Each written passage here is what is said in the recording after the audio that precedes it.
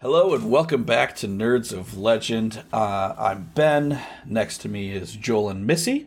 Below me is Brendan, and today we're here to talk about the book Rivers of London, also known as Midnight Riot, by Ben Aaronovitch.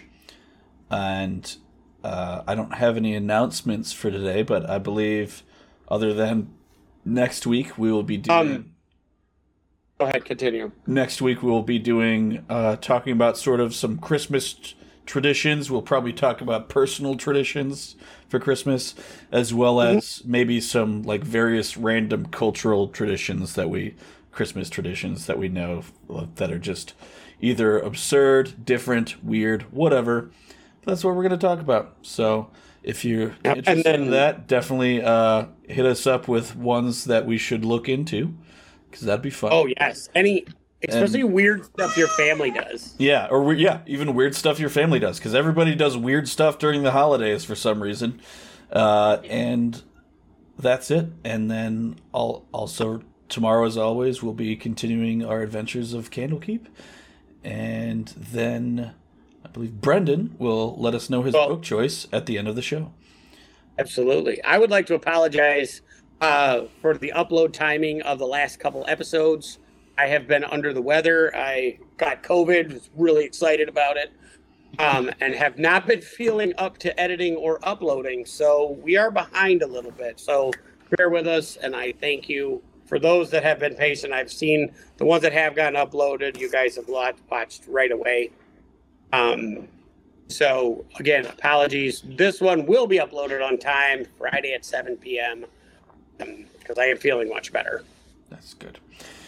That's all I've got for now. So without further ado, and I just realized I say that like every episode. Every time. Brendan, how about you kick us off with a little plot synopsis, which we will probably also interrupt you at random with dumb anecdotes. Hey, give the people what they want. All right, so we are in London in modern day, and Police Constable Peter Grant, along with his massive crush Leslie May, are approaching essentially the end of their probationary period as new cops on the beat in downtown London. Now, Peter Grant has always been rather intellectual. He's always had a quizzical mind. But he's never really fit in, and he wasn't really in the scientific community. He never really knew what to do with himself, and he's essentially afraid of a future of processing paperwork in the police department. Well, it kind of sounded like he started out doing like kind of sounded like he just like bailed out of like college. He was like was going down sort of like a scientific like chemist or like physicist path, and then like didn't really changed his mind and decided he wanted to be a copper instead. Yeah, and so he actually sort of dreams of being a detective, and his boss is basically ready to shoot that down when a chance he really is. He's like, you have a mind for paperwork, basically, and he has a chance meeting with a dashing, good-looking dude named Thomas Nightingale. You skipped the part. Okay. You saw a ghost. So where? Yes. All right. Well, I was gonna wrap it into the magical part, but yes. And yes, he initially sees a spirit, but isn't sure if he's crazy. Isn't sure. Like he tells Leslie, and she's like, "All right, whatever." He has a chance meeting with Thomas Nightingale. The first time he meets him, he thinks that he's possibly a top gay looking for his bottom because he's in an area where what? Where young, good-looking gay men meet. Immediately looks him over. Is like, this guy is so good-looking. He's got a perfect fitting suit and a silver cane. He basically looks like Gary Oldman in Dracula when he's got the blue shades on, trying to court our female lead in that movie. He's fully pimped out. He immediately assumes that he's a gay guy, which like none of us are gay, and I was gonna say being well dressed deals are not mutually exclusive, but he makes a gut decision as a policeman, and that meeting with Nightingale, he asks him a simple question. He says, "What are you looking for?" And he honestly says, in an exasperated manner, "A ghost." He doesn't know that Thomas Nightingale knows magic and knows entirely all about spirits, and he ends up being selected not for paperwork, but he spirals down a path, discovering and uncovering magic-related murders, happenstance, shenanigans related to river spirits, and opens up his eyes to the world of urban magic. And at the same time, shafting Leslie into doing the paperwork.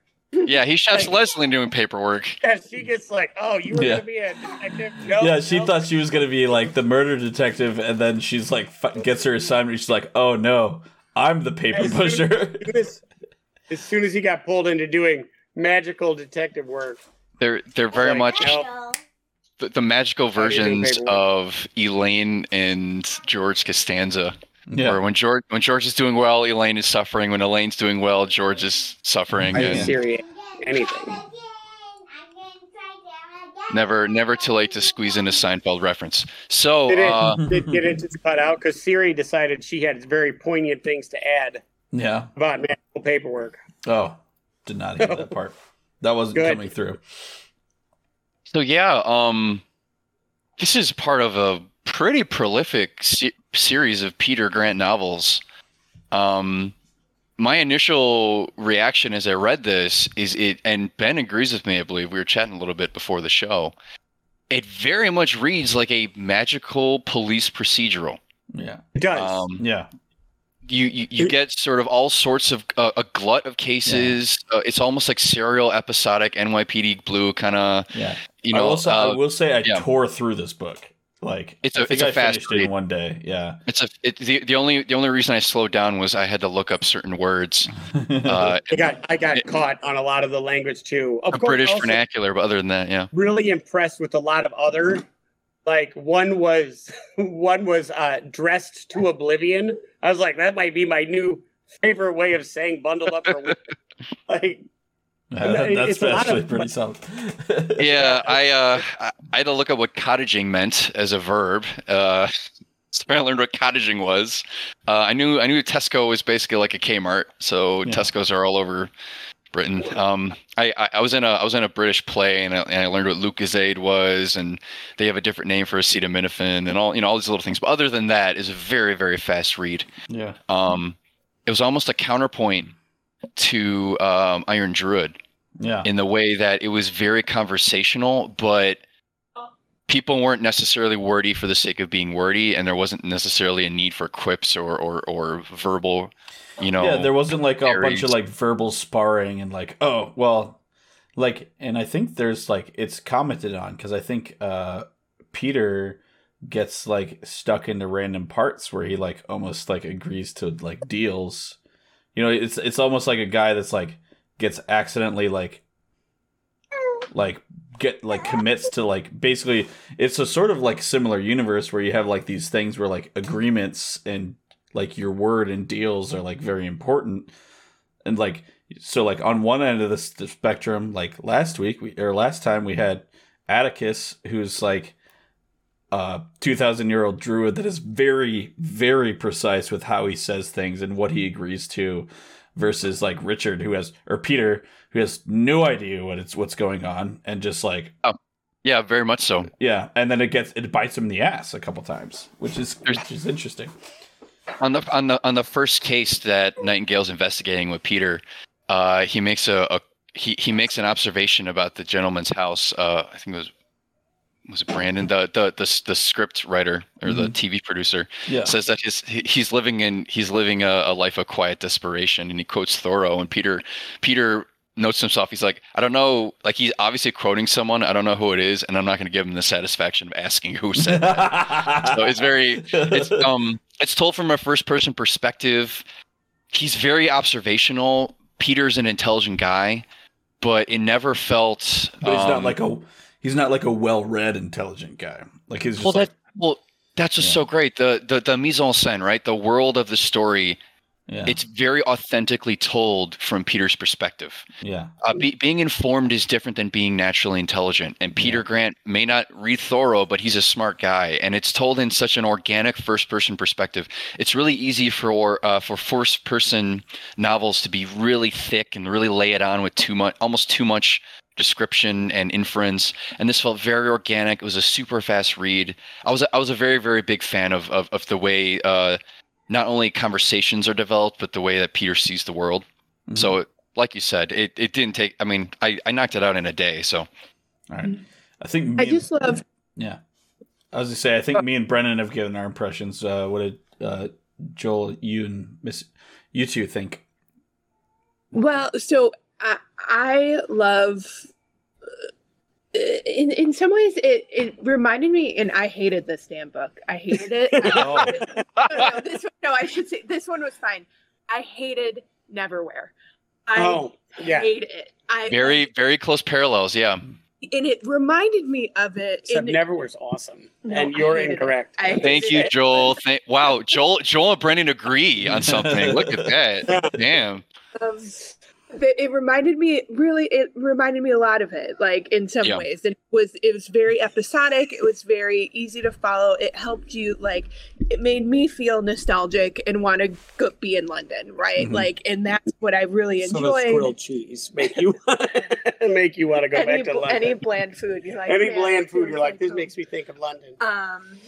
Chilied eel, maybe.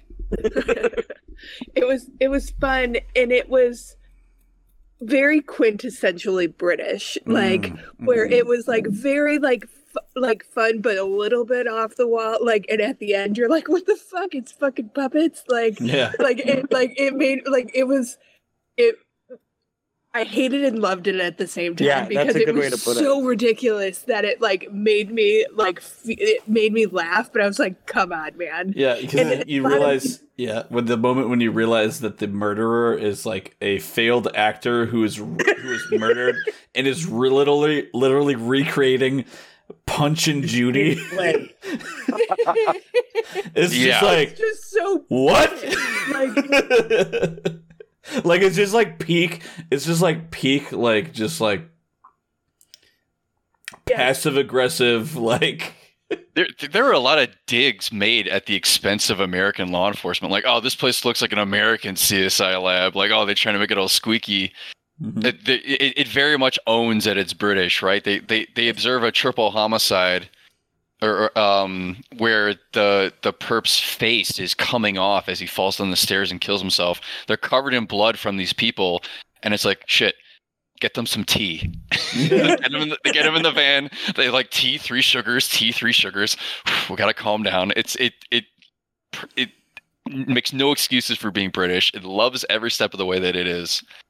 It's definitely a strength of it. Mm-hmm. Yeah, it was so weird though. Like, it felt to me. What was funny is, okay, so I really liked the Kevin Hearn series, so I've been going through the whole thing. So it was a hard stop. When I stopped, it took me about a day and a half to finish this book. It was like a hard stop and a complete change from a very American way of telling the story of like it experiences to this guy felt like he stumbled his way through the case, and he was like, "Holy shit, there's other stuff here." Like, but not in very realistic. No, very realistic. Yeah. It felt like he was a cop, then found out magic existed, and then everybody else also knew magic existed. So that was a weird thing. Like Leslie doesn't think he's a fucking nut job. He's like, I was talking to a ghost. So they're not quite right. That's what you're doing. Obviously. What? And so he knows. Like London, like all of these old ass cities have, like, if there are ghosts, like they're fucking in London. I'm sorry, but like if you sit there, and I feel to this day right now, if I go to London and give a witness statement and be like, a ghost told me, I think they're going to be like, shut the fuck up, crazy person. They're not going to be like, yeah. We talked about it. It's like you were talking. Or the witnesses, like, we were talking about it. It's like earlier.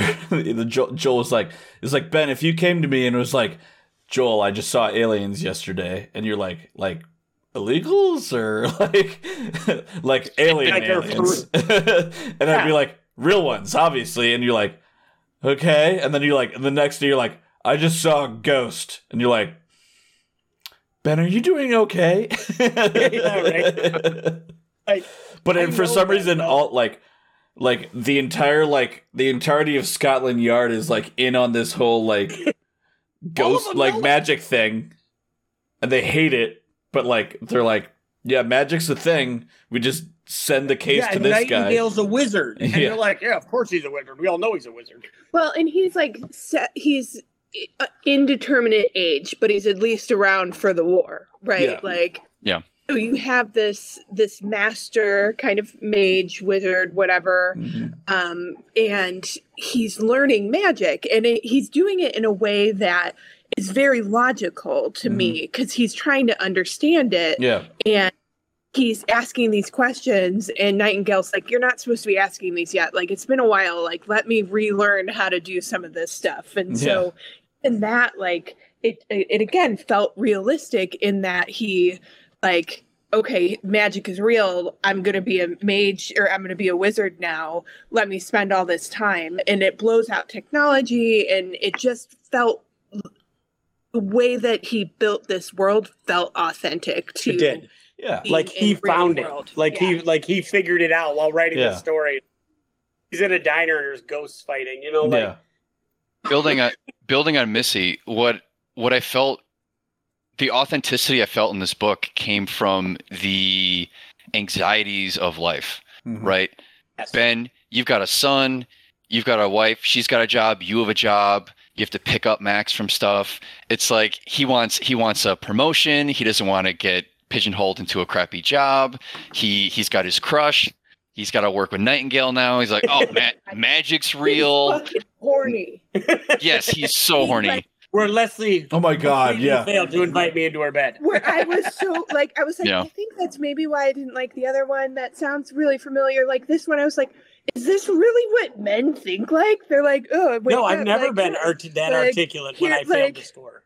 Like, it was every fucking thing. He's like, trying not to look at her boobs, like trying not to do this. And I'm like, are you like, is it really that like overly sexualized every moment? Like, so how good are the boobs? Like, the way depends how much they're being flaunted. Like, let's be real. The way I describe the male sexual drive is like, it's essentially vampirism. So it's like if everyone has parkas on and you're busy, you're like, okay, well, I'm busy working on a car, or I have to mail these packages, and everyone's wearing a parka. But if someone's going like this and then holding their neck to you, and then they're like, you like blood, don't you? And you're like, I'm gonna look away. I need to watch TV, baseball. Let's think about baseball. You know, it's essentially the entire thing is just the wall of Jericho around my sexuality. Just baseball. Yeah, no, but you're just constantly turned on. That's why you. I mean, the books, man. The books are so sexy. What do we do? You know, what can we do? I do love the way he went about it, like where he wrote, and Leslie once again completely failed to invite me into bed with her. Yeah, that's like so weird. Yeah, but then like the one time she like joins him in the room, he like naked basically, like or in her underwear, and then he just like doesn't make a move. Like I got a boner for some reason. I like love that's a signal. I love the authenticity though. Like I got an erection. And then right. Yeah, then it moves. Well, I mean, there are a bunch of cops that live in shared housing. They wear like steel-toe boots all day, and their fridge is gross. He's had no time to build game. You know, he's wearing like light reflective rain slicks so that cars don't hit him. He doesn't know how to dress well. Right now, like that's I his point of his day. I loved Peter Grant as a protagonist. I thought he was a great protagonist. He was so human. He had so many faults. He had to go through so much crap. And the thing that is annoying is a lot of the times when you get the story, there's the guy who just gets it, or like he's like the best of the best. Mm-hmm. And this one they dig at him like, oh, you failed your A levels. The time where he's trying to do the wear light and all he's doing is just pissing himself off. Right. And it's just he takes a very natural like learning because it's like there's also like a time scale to the like the case is solved. It's not like some overnight like 3 weeks thing. It's like it's solved over the course of like almost a year. It took like almost a year to solve this case, like the serial killer thing. It's like oh yeah, I've been like practicing trying to like move shit with my mind for 3 months, and then finally we got another break in the case. Yeah, it definitely was not, like the super character who just comes in and is like, not only am I a wizard, I was born to be a wizard. Like, it's like, this shit sucks. I don't. You were understand foretold to be good at magic. You are the seventh son of the seventh son. Right. Like, he just wakes up and rocks it. Like, he's just kind of like, why did you pick me? I'm horrible. Not the most powerful High Lord. No, he is not. He's like, you showed up and we're like, want to learn magic? Okay, good. You passed the test. You passed the first test. Right. Wanting to learn. Second, will you redecorate my outhouse and get me Wi-Fi? Yeah. It's not Snow White magic where it just cleans everything. And that was one of the small funniest birds, scenes. Was when like he was trying to figure out how he could get cable into the house. So he could watch TV. So he could watch so he could watch the footy. and then like that's why I liked him so much. That is like, you're like, I relate to him on a because he would level. Well, yeah, because it was like watch the footy today. I did watch the footy today because he was like Nightingale was like, well, you can't bring it in through the house because there's wards, but like the coach house we didn't ward, so go for that. It's magic Wi-Fi. Just gonna. That's exactly what Brendan would do. Brendan would be like, absolutely. If he got accepted to Hogwarts, he would still be like working. But like the best scene was when he like got his like flat set up like above the coach house. Yeah. And then so he has like Leslie and like the I can't think of her name. The river nymph, the river nymph chick. Yeah. Mama Thames? No, like the daughter. Okay. Starts with a B, I think. Beverly Brooke. Brooke. Yeah. And she like he has them over like just and then the like I don't know Molly. Like what Molly, who's I guess like a ghoul or a vampire. I don't know. She's the one that bit the guy's dick off at the end, right? With her vagina. Molly. Yeah, so she did that, but then she also like Japanese spirit. Well, she ate the raw food and it was feeding the dog too. Yeah. I don't know if it's a vampire thing or a ghoul thing. It wasn't fully clear. She's listed as an unknown species. Yeah, so like it seemed more like ghoulish than like vampire to me, but and then Molly shows up and is like watching the movie with them, and then all of a sudden like there's another knock on the door and Nightingale comes in. She's like, "Can I get a beer?" Just like watches it. Just like very like. Hi. They're like, it's like your it's like you like, it's like if you're at work and you like throw like a house party and it's just like a general house party, and then like your boss heard about it and just like shows up. Yeah. And it's just like you're like like kills the vibe of the party, but like your boss like is there and you have to like, be a host, but at the same time you're like, oh god, nobody do anything stupid. Everyone on your best behavior. Okay. Oh, you're leaving? Yeah, too soon. Bye. Oh, and it's because Nightingale knew that he like killed the mood, so he's like, anyway, thanks for the beer. I'll be out. I'll get out of your hair. Yeah. Like the work party where you can't order a beer until your manager orders a beer. Yeah. At the Christmas party, so everyone sits there and waits, and the manager's like, "Oh, I think we'll get going." Everyone's like, "All right, time to party."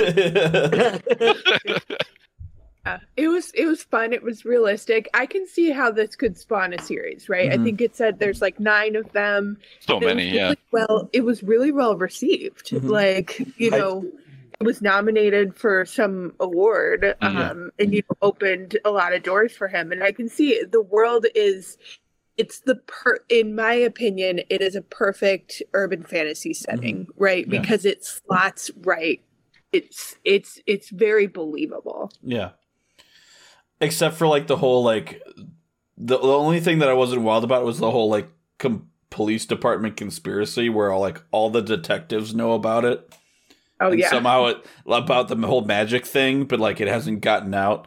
Like they know about it and they're pissed off about it, but like they just like don't. Like, honestly, that's a very British thing, though. you know what I mean, though? Like, well, yeah. So the British are very used to just like living with misery. So like, get in the queue. Oh, the Blitz. Just watch your head. It's just like, oh, magic's real. Ah, hell. Yeah, that just felt like it. And like, well, because there's like that one like beefy like inspector dude that's like, he's like, oh, Nightingale, get out of here with your shit right now, like.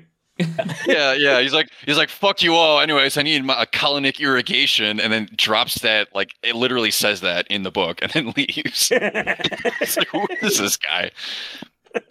So, I'm gonna presume that Missy's read more modern fantasy than I have. Can you think of any other series that's so just any series that just admits magic is real so flatly? Like, because like Lost Girl, the TV show, there's glamours. World of Darkness, there's glamours to hide the magic. D20 Modern covers that. Tons of wards and glamour. Yeah. There's no just protect the masquerade thing. It's just like, right. Don't let the public know. Like, the cops know what's going on, but yeah, I mean, like in Iron Druid, they're using glamours to cover up corpses after combat and stuff. So like, Well, it's first of all, that's a very incorrect assumption that I've read more fantasy than you have. I'll just go on the record with that. Now, if you want to talk YA, then we could go toe to toe. Yeah, because the one assumption was a lot of YA is modern, so I haven't really read a ton of modern fantasy. Yeah, so I'm just wondering. I don't know a story where one is just flagrantly open. Other than that movie Blight, that's about the only one that I know of. But it's not fully, right? It's open, but only like segmented. So no, like the thing that came to mind was like True Blood, but everyone knows it came out of coffin, and then it was this whole thing, right? But they don't know about magic. They only know about the vampires. Yeah.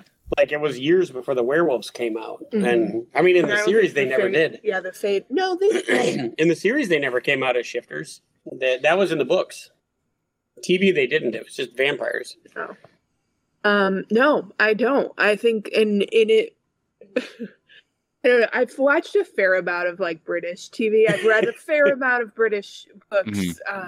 But it felt authentic to them, but still accessible enough that like someone who doesn't know, who isn't the Anglophile that I am, would be able to enjoy it. I do think the one thing that I found just humorous the whole way through is if there's one group of people that know magic exists and are fucking over it already, it would be the British. Like, no. The British cops. No, the British cops. Like, the cops as well. But my God, the whole thing of like, well, we could use magic. Ah, fuck off. Like, no magic, no none of that. It was weird because like the one like what was I can't remember his fucking name. The cop, like the big like scary murder detective. Seawall. Alexander Seawall. Yeah, it's like the whole thing. He's like talks shit about Nightingale, but as soon as like Nightingale's in trouble and like Peter is too, like, and he's like being interviewed and stuff. Like, it's like Seawall's like, you wouldn't be able to like he's basically like. We're being watched right now. Can you like fix that problem? And he's like, oh yeah, totally. Like, blast, like basically just like vapes the cameras. Yeah.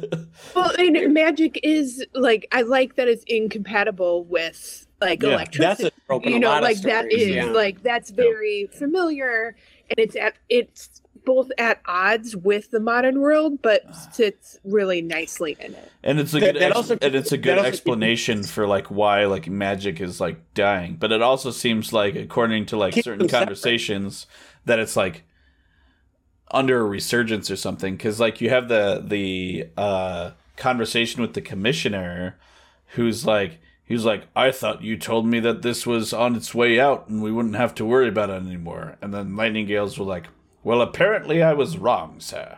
Yeah. I think I like the separation of the magic and technology because in most stories, like we all know the character, the one guy that's like hidden in a trailer with like, a gajillion, bit Wi-Fi coming in. They got 400 monitors and they know fucking everything. They know everything that's ever happened and every piece of information that is on the internet. They know. And he's the guy that's like, what's really going on. Or in fantasy, you've got the wizard or the oracle or something that goes on. And I think it's a good way to keep them separate to make them incompatible because then you can't have like Merlin, who's also a hacker, which you feel would be uncomfortable. Makes a lot of sense. Yeah. Missy also just found out that he wrote Doctor Who stuff. Oh. Now, I thought that name makes sense. Now. Episodic or the comics or both or serials in the late 80s and spin-off novels. Yeah. Oh wow. So all TV, of that makes sense now why this is the way it was because it 100%. It does read like a Doctor Who episode. If Doctor Who started magic, like Merlin and Doctor Who was. Yeah, it does. It does read like now that you say that, it does read like very much sort of like a Doctor Who episode in terms of like how it kind of. Now that you say that, the sexual frustration is similar to like a doctor and the companion. No, this doctor, he wrote for Doctor Who in the 80s. Not the 80s, but 80s had zero. Like I watched that on BritBox right now. Oh yeah. I mean, it said 87, 89, and then some audio drama. That's the fifth doctor. That's the fifth doctor right there. Yeah. Yeah. It's almost comparable to like there was no sexual tension in Battlestar Galactica 1980, and then you watch like 2004, and it's ridiculous because they're all stuck in the ship together. There is everything is dry in Doctor Who. Yeah, there is nobody's excited about anything. Nobody got it turned on at all in anything, until you get Rose and and then she's David like Tennant. in love. She can't function. And it was. I think there's only one companion, Donna Noble, who was like, "Why would I want to bang you? There's dudes on Earth." Wasn't Rose still a companion with Christopher Eccleston? Yeah, she was the first one. Yeah. Because I started with Eccleston, and I remember watching those like when I was in high school on Channel 11. I remember thinking like, there's a level, there's like something, there's some electricity. Well, and then there's like Wait. Let's just take Never mind. hard back.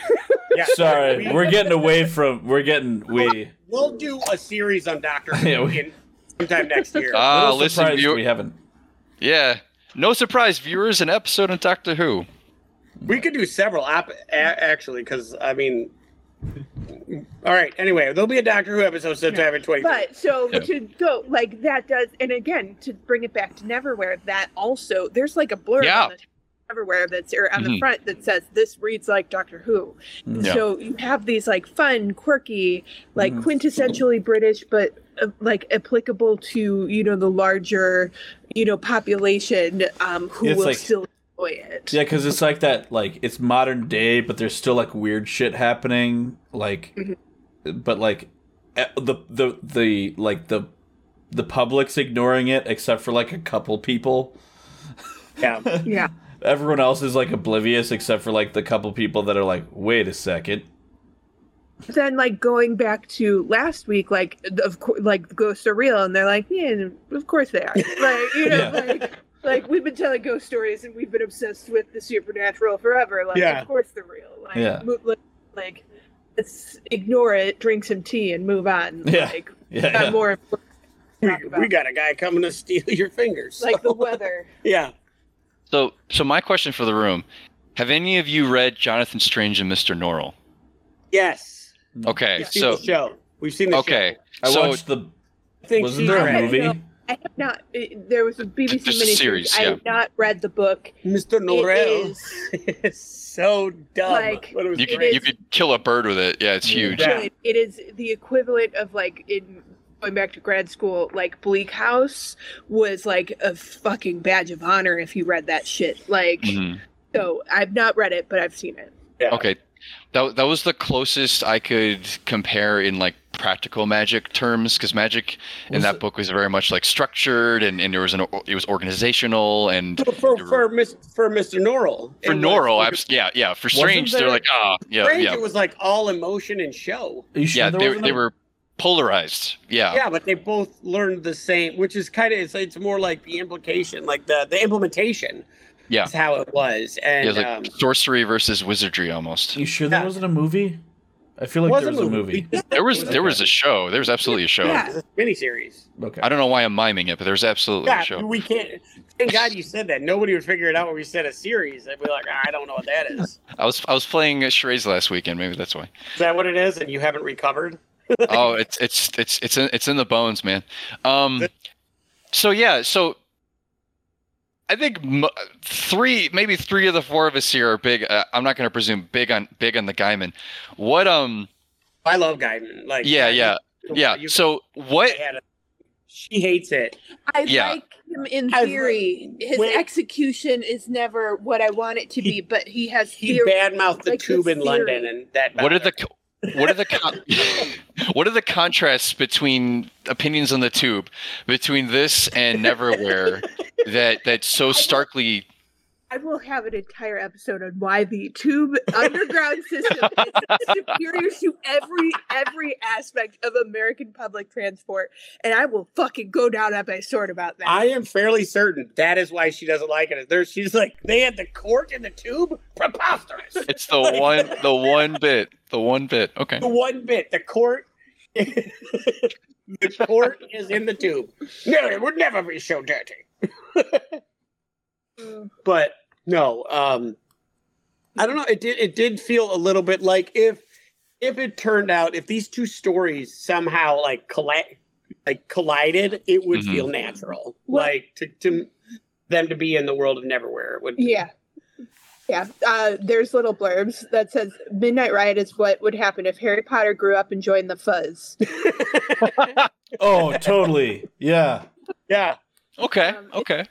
Look, I feel he was way cooler than Harry Potter. And then someone said this is the perfect blend of CSI and Harry Potter. Yeah, that is true. But like Harry Potter goes to he becomes an Auror, and he's still the only thing you can say is Expelliarmus. Like this guy. Yeah, he still only has one spell. One spell, and if it wasn't for Hermione, he would have died year 1, 2, 3. He's like, I am the chosen. Book 7, I am the chosen one. Shut the fuck up! You barely. If you do something well, do the shit out of it. I mean, yeah. And he mopes and gets angsty. Yeah. That's what he does well. I could see this as being a very equal or parallel, or it working really well with Neverwhere. It's set in the same world. It's the same kind of fun and quirky thing. I don't know. I think part of Neil Gaiman tries too hard to be funny or quorky or smart. You mispronounced awesome. You mispronounced. His awesome. Delivery never lands as well. I think he tries too hard, whereas this felt more authentic, and it didn't try to be more than it was. It was an episodic cop drama that took itself for what it was, and it didn't try anything else. Yeah, I think I enjoyed it from that, because it's simplistic from the point of it's a cop drama with magic, and doesn't try to be anything more than that. It's just does that, and I think it does it pretty well. And I liked this is not anything, but it didn't kill anyone, there's death, right? But you weren't I feel in a post Martin world, you're always waiting for your favorites to die. Right. I was bracing for Leslie to die entire book. Yeah. The entire thing. Well, at the end where she got injured, you're like, well, she's dead. I know, it's done. And then he's like, oh, hold on. And they just... Or for Nightingale to die, and then him to be the last one, and now he has to he's got to figure it out. Yeah. I don't know about you guys. I've been watching my heroes die since Animorphs. Yeah.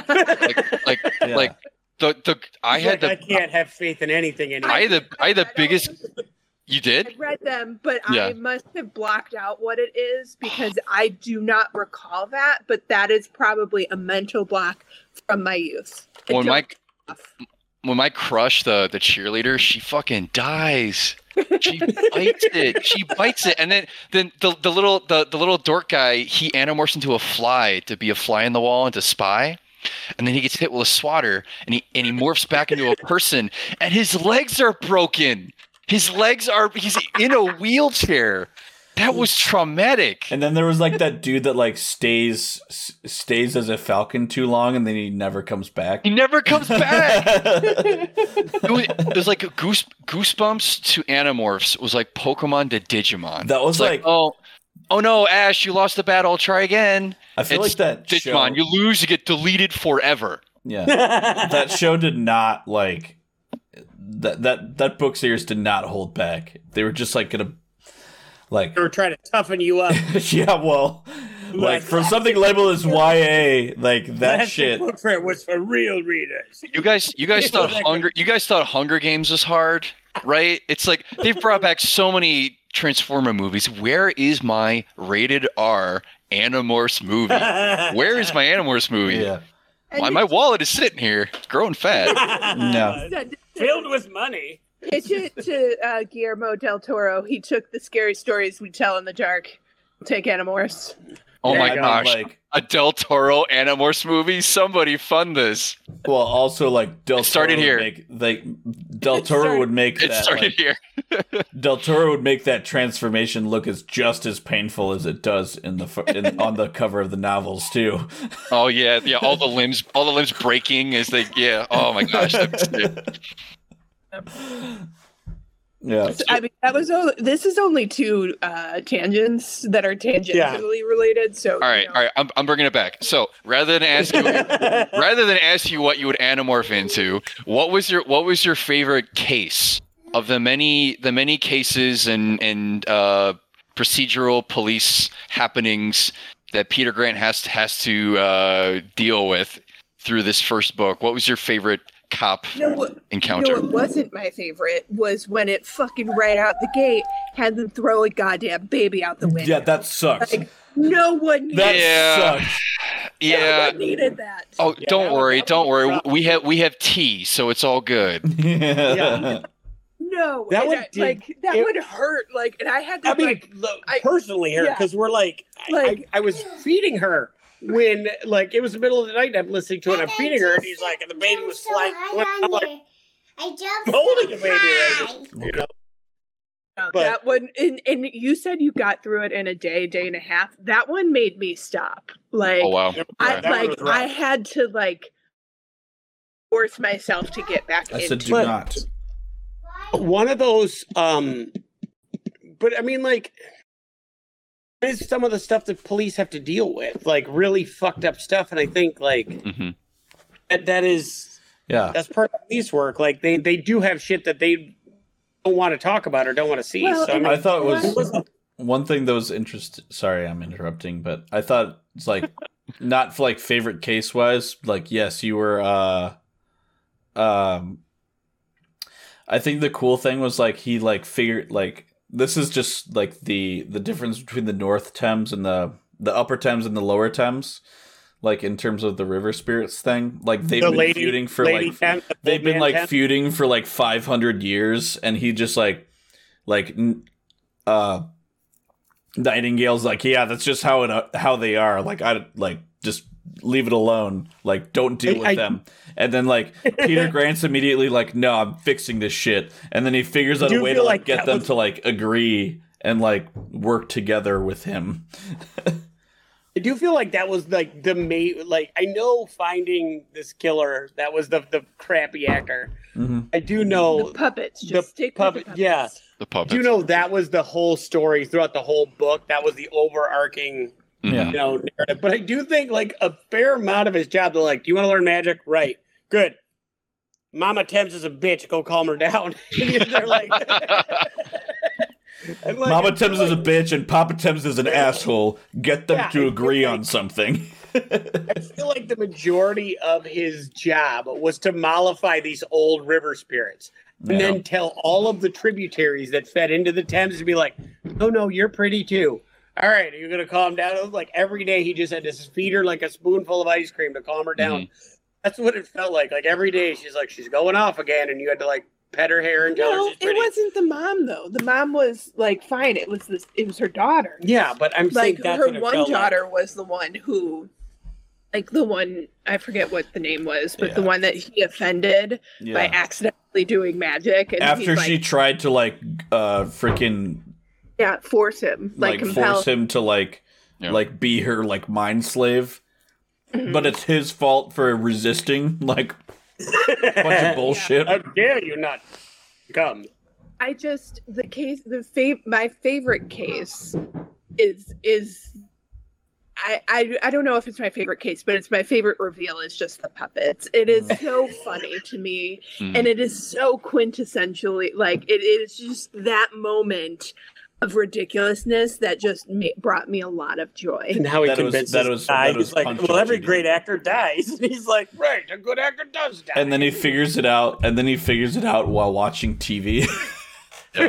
Shit, it's all Punch and Judy. I'm gonna agree with Missy on this one. It was so fun. For starters, having done programming, I solved every programming issue when I was on a service ticket, when I was on the can. I'd go, I'd take a bathroom break. I'd look at my phone maybe, and be like, oh, all right. And then done. So the fact that he discovers it watching TV, I think the whole Punch and Judy reveal, this is a book where, get ready, loyal viewers, right? This is a book where an infant is thrown through a window, where people's faces come off, people are decapitated with a flick, and I was laughing as I was reading it. It wasn't gratuitous. Like, right. It wasn't gratuitous in a way that felt like, oh God, like, and again, like the baby, that was gratuitous. That didn't need to happen. Like, we could have just said like, and then the baby lives in the corner, and I would have been like, great, I'm happy about that. Thank you. Like, but it felt like, it wasn't.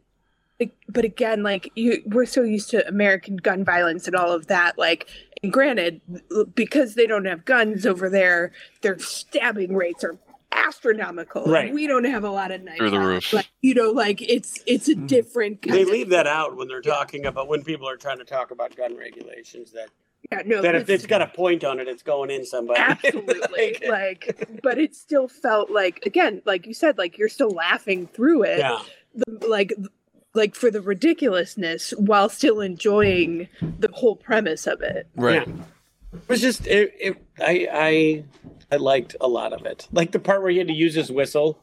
And he's like, I can't believe it. I have to use like he's like, I have this whistle. Like he was like, how ridiculous. I have a whistle. And then he ended up using it like 13 minutes later. Yeah. Like it felt very natural. It felt like, the mob violence at the play. Yeah. Like, when he's like trying to break that spell. He's playing the part, but break the thing by forgetting his lines, and they're still forcing him forward. And he's like, it's okay. It's going to be a play noose.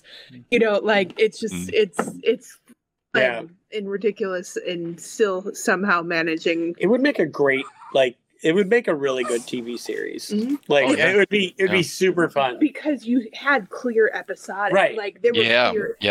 Every chapter was like an episode. You make a good, was so fun. You make a good point, Joel, because like I'll use the example of the Venture Brothers. A huge core of why stupid show. A huge core of why that stupid show is so funny is because the core of that show is failure. It's Doc Venture is trying to live up to the impossible standards of his dad. He keeps messing up. It's Johnny Test done ridiculous. Johnny Quest. Johnny Quest. Yeah, it's Johnny Quest done ridiculously. Sorry. Yeah. So my children watch Johnny Test obsessively. So it's burned indelibly into my brain, and I hate myself for Doc it. Venture messes up all the time. His kids die so frequently that he has to clone them. Right. You're already laughing just thinking about it. This is so dumb. Yeah, I just remember the episode where they're at like the super science flea market, and he's got like lightsabers out. Yeah, and I think a core of this. It's so dumb. It's a very Monarch's henchman buys one. He's like, I've waited my whole life for this, and he like fires it up, and it's just a light beam that does nothing, and Brock Samson beats the shit out of it. Yeah. It's like, you think I'd sell this if it was a weapon? Yeah. It was the same thing with this book. It's like Grant is like, I gotta blow a fucking whistle. It's Punch to Judy. It's just like the absurdity of the situations that he's in with his limitations and just the monotony of the day to day mixed with the insanity of magic. I think the core of why this book is so naturally funny is because it's not fishing for laughs. It's the absurdity of the situation. It's a very natural humor. That is British humor. Yeah, it is. Yeah, absolutely. And that's why, like, there's an episode of so the thick of it, hey, baby girl, is kind of like Parks and Rec for in Britain. It's like a ridiculous show, and I started watching it, and right when Peter Capaldi was named the Doctor, I had already watched it, and I knew he was going to be awesome because the first words he says on camera is, "You're about as useless as a marzipan dildo." And that literally is British humor to me. Like, it is. I love it. Oh my gosh. Off the wall, like, and it is my favorite line in almost any TV show. Literally like, ever. Like that's the best. It is amazing. And that is what I think. Like, people think of British as like the sophisticated, oh my God, like all of this. But for the most part, it's Monty Python. Yeah, it's Monty Python. Stupid. It's like gutter humor. It's ridiculousness, and it is amazing. Yeah. I think one of the other things that was like funny about I really liked about the show was the other twist where you find out the ghost that Peter's been talking to this entire freaking time was the bad guy. Yeah. I just that he was an actor and the play was so shitty. It was played one time and they're like, never again. Yep. And he's like, no, I need more people to see it. And then like murdered the and he's like wanted to get back at the other actor that got the better part, even though it was a play that only played once. It was, but it's the absurdity that also was paired with the fact that it's also how you can imagine, like, and I know I've said this before, but it is very much like every time he's like exploring, he's like, and this too, like he keeps finding out like there's more magic shit in there. At first, it's like ghosts are real. Oh, now there's wizards. Oh, I've got to calm down a river spirit. Oh, I somehow accidentally went back in time and I'm talking to a pre-romantic magistrate. All right, whatever. Like, but I want to bang everyone. Yeah, but I'm super hard. And then I went back in time while getting necked by the ghoul who's sucking out my life force, and then actually go back to like pre-Roman times where I meet Father Thames and he remembers me, right? 1,500 or 2,000 years later. Mm-hmm. That was wild. That was a wild scene. It's this like underlying tone of like, how the fuck did I get here? Yeah. All right, so how did this happen? Final question for the panel. How likely are you guys to continue this series and why? I would give it, I think I would read this one as opposed to audiobook it. Mm-hmm. Mm-hmm. I think I will be honest, mostly because I was in a medicine induced haze and it was really hard to understand a lot of it.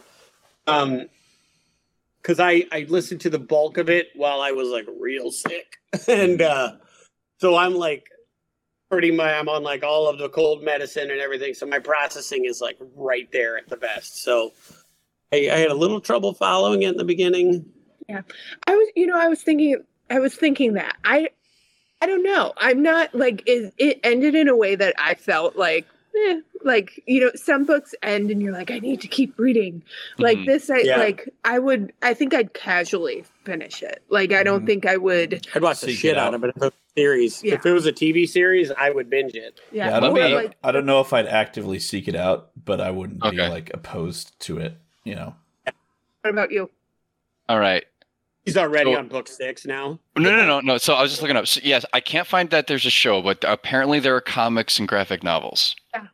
So there's some visual presentation. He's very, very prolific in what he does. Yeah. So do we know why it's Rivers of London here as opposed to Midnight Riot or vice versa? I think the overarching series is called the Rivers of London series. Yeah. No, because the book I have. It says Rivers of London, also known as Midnight Riot. There are 2 reasons usually that British literature is renamed when it comes here.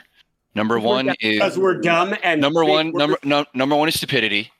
Like remember famously that A&W tried selling a 3-pound burger because there's more meat than a 1/4 pounder, and Americans wouldn't buy it.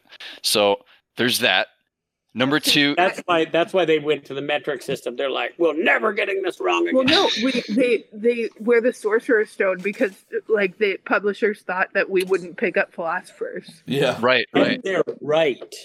Yeah, so either A, they think that we wouldn't get like, oh, it's a book on geography, or B, it's too close to something in the States that similar in copyright or title. Yeah. So it's probably one of those 2. It's probably a copyright issue. Yeah. Yeah. With that in mind, when we read Foundation, I made sure I was alone. I put it on my Bluetooth speaker. I chewed that steak, right? I took my time with it. Colleen's calling me. I got to pause and replay this bit, right? Yeah. This book, I didn't audiobook it. I actually read it just to make sure I get it done on time. Look at him just bragging like a dick. No, it's always it's so I could make it here and be with my esteemed colleagues. And this book is a fast read. So this is like enjoyment, right? This is a feel good book. This is the visual equivalent of comfort food. And I think you don't really have to commit a lot to this. It's not the longest book. It's like 280 something pages, 289 maybe. So there's not a huge commitment, and you're getting a massive reward for that time. So I mean, if it's really case by case episodic format, you never know what you're going to get with the other books. I'd probably give another one a shot for sure. For those, I think when I get the next one, I'm going to read it and not audiobook it. I think highly recommend it. With it being so episodic, I think that is an easier way to digest this. 100%. I'm looking up the answer, and the first answer was presumably because Americans don't understand what Rivers or London is. Fucking posh asshole British. I mean, in America, we have, it's as the comedian said, when we do stupid, we're top-notch. With that, we are coming up on time. So I'm going to take one moment to brag and say I believe that this is the second book that I personally recommended that Ben liked. Yep. Yeah. That's fine. No, you've liked all of her recommendations. The pandering ones to her, you have hated. Yes. These are the ones to get you to like come join us. Yeah. The ones that I actually recommended. With that in mind, I feel like we still need to do a Warhammer book pretty soon. But that being said, I shouldn't have to be punished because he did it. I wouldn't say it's punishment. I am. What if I pick a book? That's my childhood you're slandering. And I stand by it. Hey, Melissa, you're sharing these books that you enjoy. What if I share a book that I really enjoy? It's not my turn this week, so you're safe. But you can't share a book that you really enjoy, and I can't choose to pretend to have COVID. Yeah, but then you'd make me really sad, and you and I both would know that you wussed out. And I and Joel would narc on you. So and this season, this episode, we're gonna be doing Miss. What?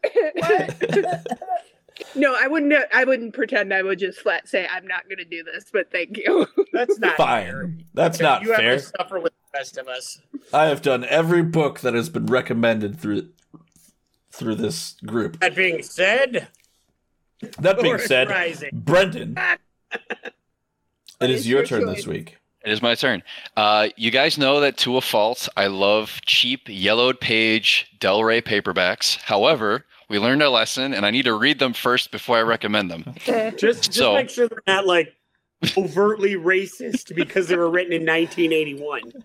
Yeah, we found that out. And editors were like, "That's okay, we can call them that." So I'm a huge fan of TOS, Star Trek: The Original Series. This particular book. No. It is not a Star Trek paperback. It's not a novelization. I swear. However. Sci-fi though. It's a shut up. However, it's sci-fi. It's gonna be sci-fi. This series. That's your sweet spot. This series not only has a tie-in to the Star Trek animated series, but also to the Starfleet battles. Also to the Starfleet Battles tabletop game. You killed her. It is. We are reading Ringworld by Larry Niven. Oh, that's not fun. Okay. It also, is a on the very tangential reference. It's a very tangential piece of trivia. But this is another closeted racist book because it's super old. You are no longer spoilers. allowed to it kind of is. No. It just doesn't come right out and say it. You know I love my trivia, and this book. Science fiction, racist novel, fantasy, space opera. What is Doctor Who if not a space opera? Yeah, come on. No, it's a masterpiece. You shut up. Thank you. Yeah, opera masterpiece. Come on, it's a space opera. All right, so this book not only influenced Star Trek animated Ringworld, the first one. Not only influenced the Ringworld Engineers. No, it's just Ringworld. It's the first one. When I put in Ringworld, I got a different answer. I got the Ringworld Engineers. All right, Google will tell all. I got it. Oh, we're good. Okay. So not only did this influence Star Trek the Animated Series and Starfleet Battles, it also influenced a video game series called Wing Commander. If you've ever heard of it or played it. Oh my God. The one that had the first live actors in it. Mark Hamill, John Rhys Davies, I believe a porn star, Biff Tannen from Back to the Future, back when no money was made in live-action video games. That was Wing Commander 3, but all of this was influenced in some way I remember this book. The cutscenes were why you played that game, to be like, oh my God, those are people. It's Mark Hamill. Yeah. So. Yeah. Apparently the ring and Halo is taken from this book. Yep, Halo. It is basically one of the... she is not. It is a book. It is another, like we talked about how Foundation is sort of like the original sort of like fathers of science fiction. Larry Niven is right up there with Isaac Asimov in terms of being a progenitor of like all science fiction novels. So like Foundation is all about sort of like the politics of like post-human stuff, but like or like post-human empire stuff, but like Ringworld is more about like the travel and like encountering alien races and stuff like that. It's they're both sort of like in that sort of like look at her science face. fiction category. She's so over it already. I am. We're gonna love Damn it. Brendan, did you really think you were gonna win her with Ringworld? Let's be real here. I'm not gonna stop trying, Ben. I gotta keep trying. Hey, she likes Doctor Who. That's about the farthest you're getting into quasi sci-fi at all. No, there was a review written 19 years ago on Audible. It says first the bad news. The book is not world-altering, life-changing, deep, or otherwise valuable. Yeah. It is occasionally insightful, but it is particularly a romp through a novel and a creative universe. As a romp, it is first-rate. Now, I did enjoy Discworld for, like, the first book. outside, once you ignore the turtle, that is also a romp. So we will see. So this is different from Discworld. So Discworld is more satirical. Ringworld Discworld is also like Victorian England with magic. Yeah. Magic, so like, mud, and a space turtle. Ringworld is very much takes itself seriously. It's not a satire. It's basically like, this is the world. This is what's going on. This is the science of it. And just like let you sort of thing. It's not a comedy like Discworld is. At the very least, you'll be educated on a nub of a ton of dork trivia. A lot of dorkness comes from the nexus that is Ringworld. So at the very least, we'll be educated on more things dork, which is what this is all about. So it's definitely a trivia category. Mm-hmm. All right, with that, thanks again. Thanks again, everybody, for watching, and we'll see you. This was a pretty sad pick. We'll see you again tomorrow with continuation of the Candlekeep Mysteries, and then next week we will return to our Nerds on Blank series where we talk about Christmas traditions and family traditions during the holidays. And then this episode for Ringworld will be the first episode of the new year. All right. So we're going to skip the week after Christmas. We're going to be we talked about that. We're going to be taking off the week after Christmas for the holidays because they're usually just absolute chaos for most people. So, so Ringworld will be the first episode in the new year. All right. Thanks again, everyone, and we will see you again tomorrow and or next week.